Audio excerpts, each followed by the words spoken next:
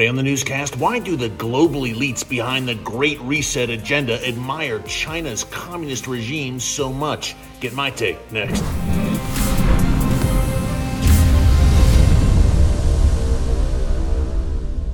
Hey folks, Eric Stakelbeck here. Welcome to the Watchman Newscast. As you can see, I'm still not back in the Watchman studio. I am in the great state of Texas, in a hotel, as you can see, doing some very important work here over the next few days. In the meantime, I just want to come to you from my phone. No bells and whistles, just content today on a very important topic, China and the Great Reset. Now, we've been covering the Great Reset agenda at length here on the newscast over the past few months, and China's social credit system is a big part of what the global elites want to do. They want to model much of their plan, their sinister plan for the world and one world government after China's communist regime and what Beijing is employing against its own citizenry, folks, and it's not good. I spoke to Reggie Littlejohn, who's a China expert and a human rights activist, about the Great Reset and communist China's role and the admiration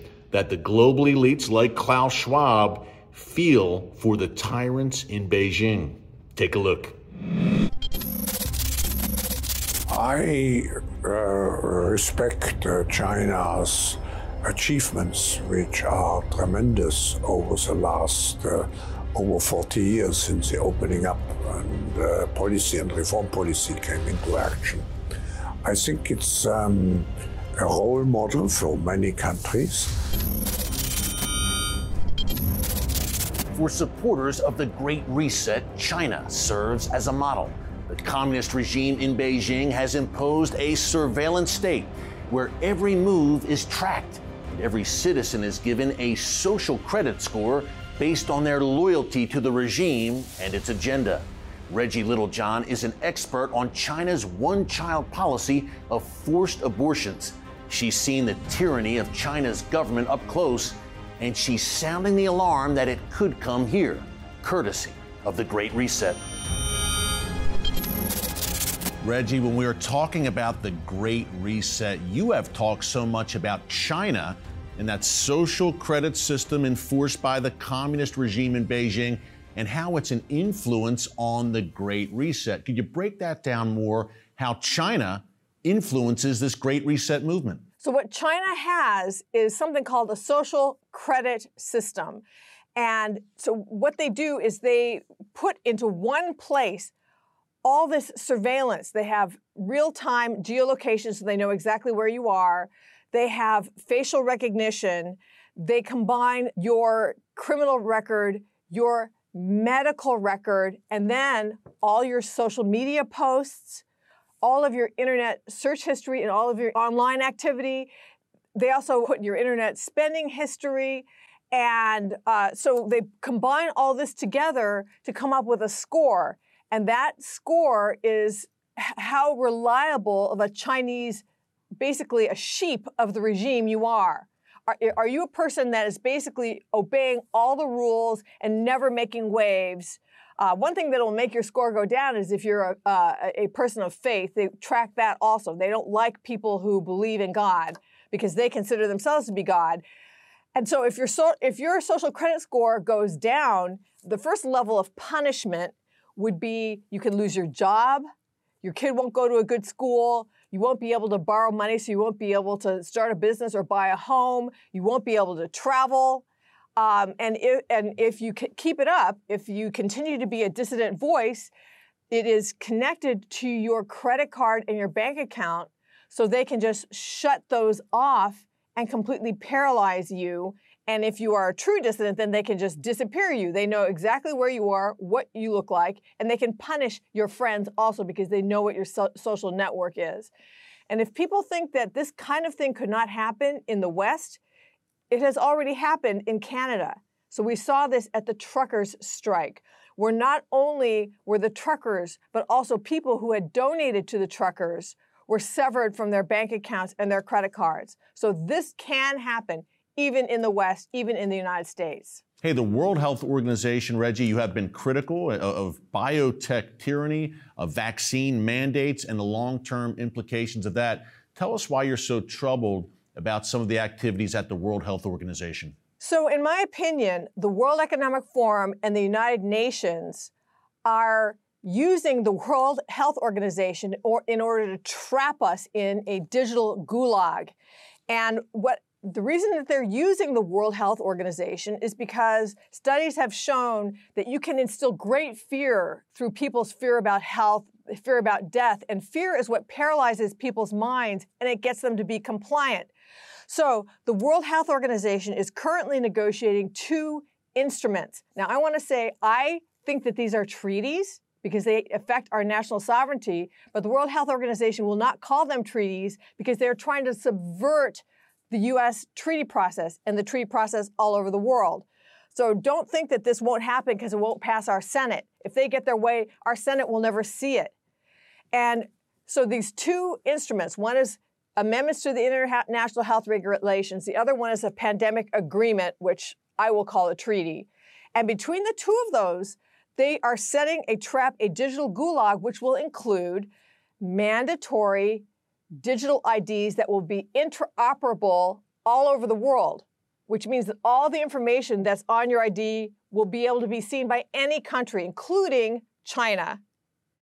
It establishes a surveillance system, and they're using health as the excuse for this, or the pretext for it, where they're going to be surveilling not only human health. This is another thing. They've got this one health concept: human health, animal health, plant health, the environment. And what it does is it gives them the ability to surveil any aspect of life on Earth. Then they have something they're negotiating about censorship. So the parties to the agreement, which would be the countries, would be agreeing to censor misinformation and disinformation. So through social listening, that's what they say. So what they're going to be doing is monitoring our social media accounts. Who knows if they'll even be monitoring our phones, monitoring our email. Social listening could include that to determine whether we are saying things that are counter-narrative to what the WHO is trying to say. And you know what? The WHO has so bungled the COVID-19 debacle, saying things that were disinformation, like the WHO parroted what China was saying. This is, there's no human-to-human transmission. The vaccines are safe and effective. They prevent transmission and infection. And all of these things have been shown to be false. So they were the main purveyors of misinformation and disinformation, but they will censor and probably do worse things, shut us off from our credit cards and bank accounts if we counter the message that they're trying to get out. Yeah, Reggie, it sounds like what you're describing, and even more importantly, what they are describing, is a one world government. And you've written that humanity stands on the brink of enslavement to this kind of system. Is the U.S., under the current government, rushing headlong into this Great Reset? Yes, we are heading headlong into this system if we don't oppose it immediately. Because actually, the United States is one of the main ones that is pushing these amendments, these horrific amendments that would hurt our sovereignty. It's being pushed by the United States, and the United States is actively considering implementing a central bank digital currency through which they could enforce all of these mandates through the World Health Organization. So we are heading into a trap, and once that trap is sprung, once we have these mandatory digital IDs, once we have a central bank digital currency, it will be almost impossible to defy it, to resist. Because as soon as you try to resist, they'll just come down on you with, cutting you out from your credit cards and your bank accounts, and they could even detain you if we're living in that much of a totalitarian regime. Yeah. Reggie, last question. You've done such important work on the Great Reset, really before the Great Reset even became a known term, because you were focusing on the tyranny among the communist regime in Beijing and what they've done to women in that country. You've advocated for the women in China, and you've really been a voice speaking out on this for years. You're a committed Christian. For people of faith, this Great Reset is very dangerous, has broad-ranging implications for followers of Jesus and for religious freedom as well, worldwide, it seems. this great reset has enormous implications for religious freedom, because what they're going to be doing is surveilling us and then also possibly cutting us off in various ways if they don't like what we say. So, for example, there was an FBI memo that a whistleblower recently told the world about, where the FBI was saying that Latin Mass Catholic Christians were possible domestic threat actors. Well, why would that be? Because traditional Catholics, like traditional Protestants, believe in certain things that the World Economic Forum don't agree with, like, for example, the sanctity of life, the sanctity of marriage, other things. And so they could say, oh, you're a domestic threat actor. They could characterize those views as hate speech and end up censoring us or even detaining us. So this is very, very dangerous for religious freedom. The great news is, Reggie, number one, that you are doing great work on this issue, sounding the alarm. But number two, if history has shown anything, it's that you can't stop the gospel. So we still have hope, but we need to sound the alarm and be proactive in fighting back against this sinister, sinister agenda, the Great Reset. Reggie, thanks so much for all you're doing. God bless. We'll see you again soon. Thank you very much. Folks, if you want to watch my entire 1-hour special on the Great Reset featuring Reggie Littlejohn, Victor Davis Hanson, Pastor Jack Hibbs, and others, just go to TBN Specials hosted by Eric right here on our YouTube channel, and be sure to subscribe, of course. While you are there, as the body of Christ, we need to have wisdom and be aware about the times we are heading in. Hey, thanks so much for joining us here today on the Watchman Newscast. Until next time, God bless you. And remember, never hold your peace.